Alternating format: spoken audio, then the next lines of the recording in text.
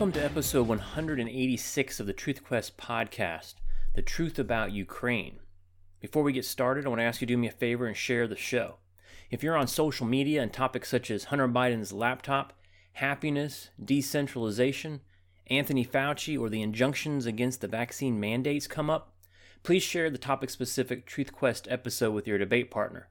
Episodes are available on a host of platforms including iTunes, Google Play Music, Stitcher, Spotify, Amazon Music, Podbean, BitChute, Brighteon, Rumble, and Instagram, where I post a short highlight of each show at instagram.com/TruthQuestPodcast. Whatever platform you may be listening to this on, please take a moment and give it a 5-star rating, hit the like button, or leave a positive review. Another way you can help grow the show is to throw a small donation my way at the Truth Quest Podcast patronage page. All donations will be used to drive awareness of the podcast through online advertising. See this episode's show notes page at truthquest.podbean.com for details. And finally, please join the conversation on Facebook at facebook.com/truthquestpodcast. President Biden recently announced he is sending troops to Eastern Europe as a deterrent to Russia, who has spent the better part of a year amassing troops on the Ukrainian border. A recent poll by ABC News Ipsos found that Biden's move is only approved by 29% of those surveyed, leading many people to ask the question, what national interest does the U.S. have in Ukraine? I enjoy listening to the war hawks on both sides of the aisle try to articulate an answer to that question. The question that these same people never ask is, what national interest does Russia have in Ukraine? A question that is easily answered with a short history lesson. We're going to tackle all of this in this episode. We are told that America is a force for good in the world, and if we don't stay involved, the world will go to shit. In a recent episode of his podcast, Ben Shapiro defended this position, saying foreign policy requires that we consider who our enemies are and look 5 or 10 years down the road and thwart their ambitions now, while they're less powerful, rather than later when they are more powerful.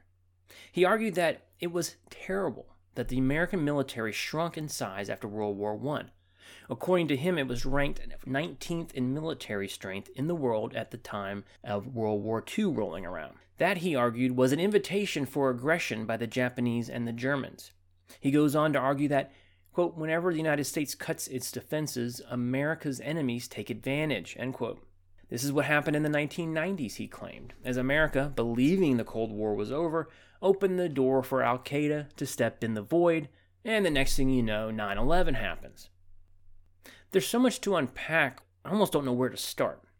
First of all, this type of foreign policy, looking to thwart enemies, seems to me to be the equivalent of the U.S. always looking to get in trouble, kind of like a mischievous kid. Secondly, to respond directly to Shapiro's point about America believing the Cold War was over in the 1990s, it was. We will discuss this in more detail in a minute. Some might ask, why can't one of our options be not to fight them at all? Well, because according to this line of thinking, taking preventative measures is a lot cheaper monetarily and in lives and damage than a full-out war in the future. So the only two choices America has is to act as the world's police force, or war sometime in the future that could presumably have been avoided had we only acted as the world's police force in the first place. I want to quickly address his claim that 9/11 happened because we appeared weak due to the U.S. military cutting back. That is a very ignorant statement from a very intelligent person. We know why 9/11 happened because Osama bin Laden told us. U.S. involvement in the Middle East. We fought 2 wars against Iraq, for crying out loud. We had personnel all over the region. To anyone living in that region, we are aggressors. I understand that for some of you, you might be hearing this line of reasoning for the first time. I was like you, and Shapiro for that matter, throughout the George W. Bush years, until I began hearing the other side of the equation. Keep listening and see if you are convinced. My final rebuttal to Shapiro's comments is in the form of a question. Is he suggesting that the answer to the avoidance of a cutting defense spending in order to avoid future war is an ever-expanding Pentagon budget that dwarfs all comprehension? Our military spending, or as the war hawks call it, defense spending, I'm not sure what we're defending, but whatever, It's so enormous that it's more than the combined military spending of some of the world's most prosperous countries like England, Germany, Spain, and Australia. The amount of waste, fraud, and abuse of all government spending boggles the mind, as we've all heard stories about the $700 toilet seat or the $1 billion aircraft carrier. We got a bunch of out-of-control, unaccountable military bureaucrats bought and paid for by defense lobbyists. It's no different than the COVID vaccine scandal. Everyone is bought and paid for by Pfizer. Let's be honest. If a federal government spokesman is making a pitch, whether it's about lockdowns, mask mandates, the vaccine, or a military incursion, you can rest assured they are lying. Can we talk about how they lied us into 2 significant wars just in the last 60 years, Vietnam and Iraq? Can we talk about the dozens of so-called interventions that the U.S. military has been involved in over that same period? The meddling and the coups we've been involved in, including Ukraine. Are we supposed to just ignore history? This neoconservative position has always rested on a manufactured consent of the majority. This appeal to the will of the people provides these warhawks moral authority for endless intervention in the world. The truth is, America is always screwing with Russia and Putin. We provoke them. America sends arms to Ukraine. We sail our fleet into the Black Sea. In 2014, the CIA engineered a coup against a popularly elected president of Ukraine, a guy named Viktor Yanukovych. He was relatively neutral. He was replaced with someone that was favorable to the West, or as some have called it, a pro-US puppet regime. I guess the CIA was looking 5 or 10 years down the road at our enemy, Russia, avoiding future war with them by screwing around with the leadership of a neighboring nation. That was in our national interest, huh? I call bullshit. Paul Craig Roberts puts it this way. Washington's strategy of arming and training the Ukrainians and provoking them into a major attack on the Donbass Russians has failed. Let me just pause here for a second. When they say Donbass Russians, it's basically a part of Ukraine that's comprised largely of Russians, and I'll talk about it more in a minute. His quote continues, Ukraine knows that Russia will not permit any significant damage to Donbass. Moreover, Ukrainians are unsure they could even defeat the Donbass army, which is probably armed with the new Russian high-impact weapons. Ukraine understands that Russia can wipe out its forces with conventional missiles without sending troops across the border. Let's talk truth. After all, this is the Truth Quest podcast. Let's start with a brief history lesson. Doug Casey explains the part of the Ukraine in question is called Donbass, as I just mentioned. It's occupied about 70% by Russians and 30% by Ukrainians, as is Crimea. These areas have been part of Russia for over 200 years, since the Russians took them from the Ottomans. Nikita Khrushchev, a Ukrainian, arbitrarily transferred Crimea from the Russia SSR to the Ukrainian SSR in 1954 to help cement his USSR leadership position in the turbulent times after Stalin's death. It should be recognized that the very word Ukraine comes from an old Slavic term for borderland. It's an area where borders have always been ill-defined and fluid. The place is more of a concept than a real country. It is only recognized as a country with the creation of the USSR. Until recently, the place was called the Ukraine in recognition of its amorphous status, although that term is no longer politically correct. The truth is, the U.S., diplomatically speaking, is a liar of the first order, much like our current president. This whole situation originates with America's lies to Russia. Jacob Hornberger puts it this way. We should keep in mind that the reason that NATO, which is controlled by the U.S. officials, was called into existence after World War II was to protect Western Europe from a Soviet attack. Never mind that the possibility of such an attack was virtually non-existent. Let's not forget the massive death and destruction suffered by the Soviet Union at the hands of the Nazi army. The Soviets had lost more than 20 million people. Moreover, the German invasions of the Soviet Union had left the entire country in ruins. By the end of the war, Russia's industrial capacity was decimated. At the Yalta Conference, U.S. President Franklin Roosevelt agreed that the Soviets could have Eastern Europe.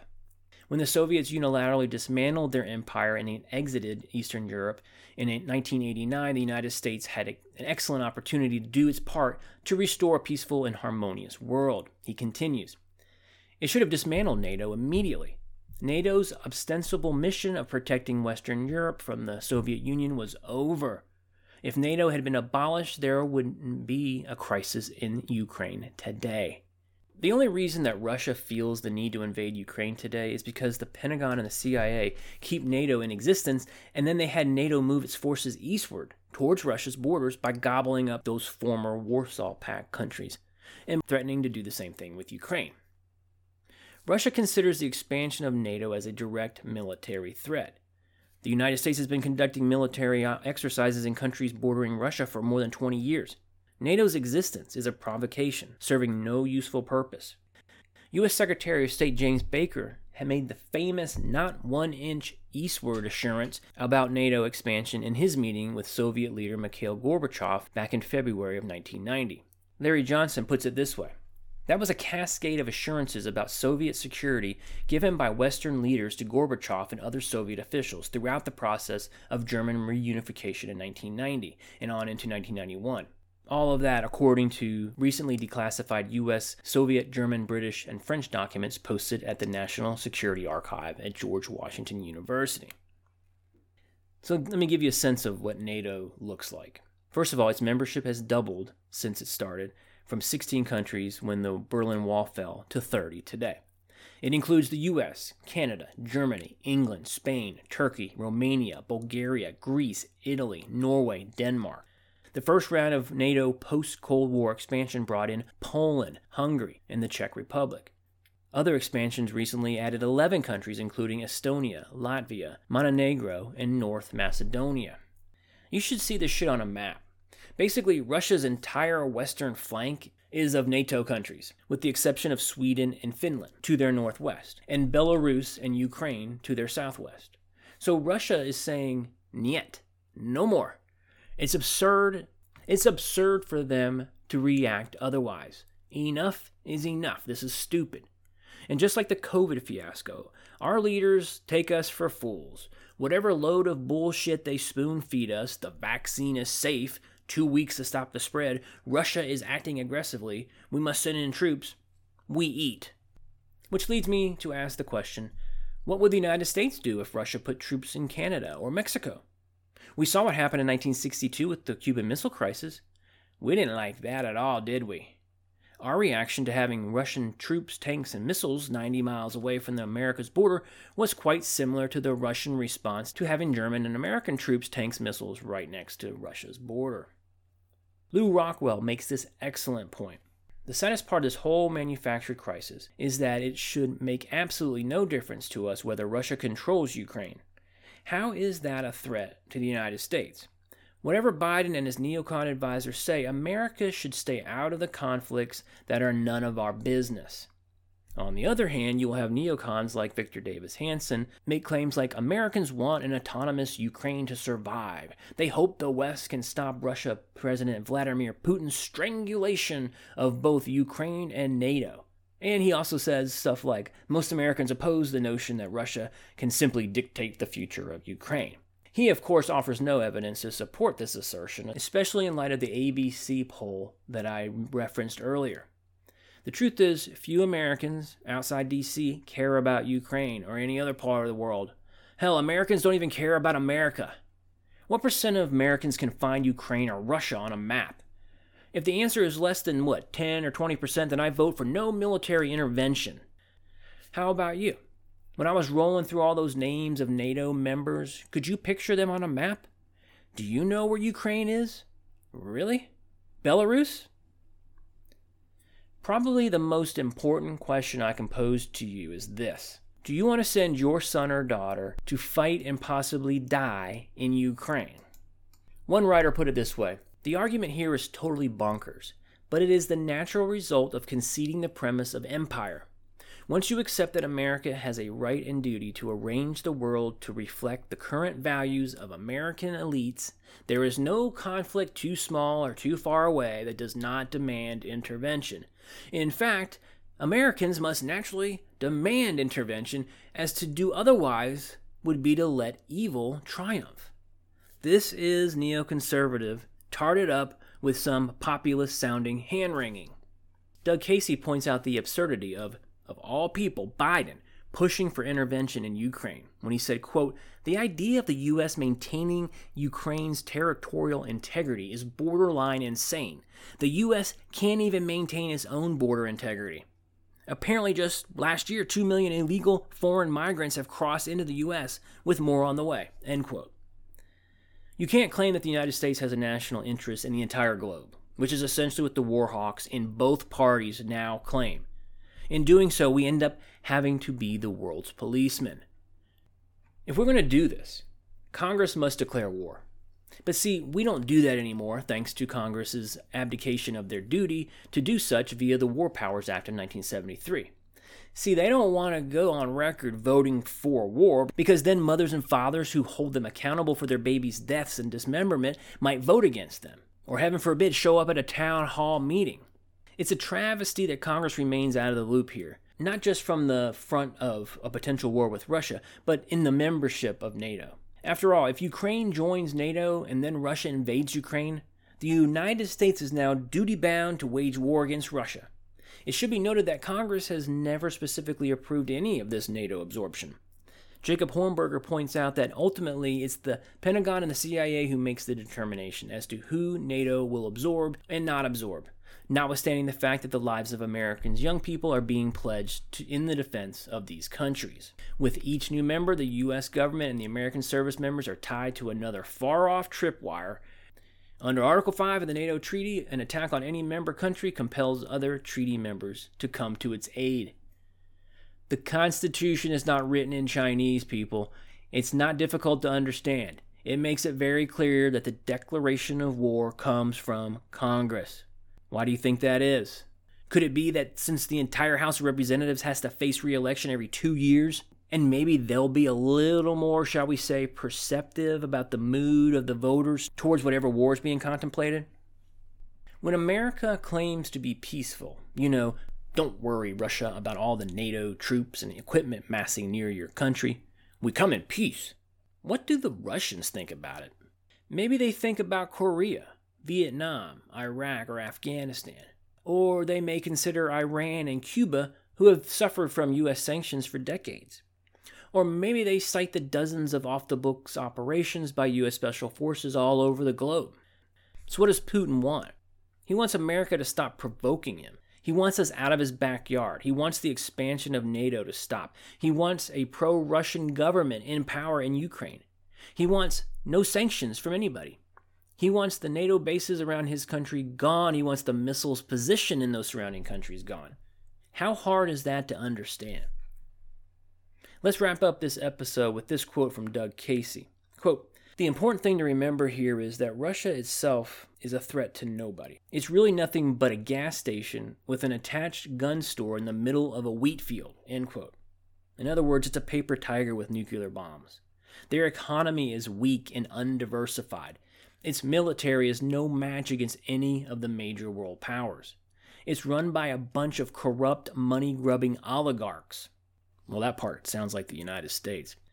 And despite all of that, the United States war drum continues to pound incessantly. The main reason Biden keeps beating his war drum is that war is a distraction from domestic problems. Presidents have been doing it since the beginning of the country. Create a foreign enemy on who to blame domestic problems, and/or it will reliably divert the news cycle from things you don't want people to hear or talk about.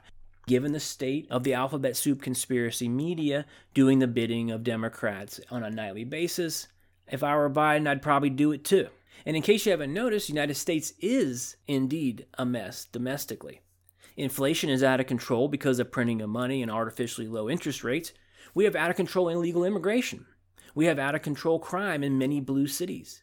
We have supply chain problems. We have COVID hysteria and mandates. All of those things happened on purpose. With the exception of money printing and the artificially low interest rates, you can draw a straight line from Democratic policies to these problems. But instead of cutting spending, letting interest rates float, enforcing the border, funding the police, removing bullshit Green New Deal restrictions on trucks in California, and removing vaccine mandates from truck drivers, and cutting all the lies and bullshit with COVID, our omnipotent Overlords in D.C. prefer to poke the Russian bear and threaten war. Yet another example of something done on purpose. But you can't point the finger at one political party for this one. Nope. This is an equal opportunity for the Washington establishment as a whole. And that's the truth about Ukraine.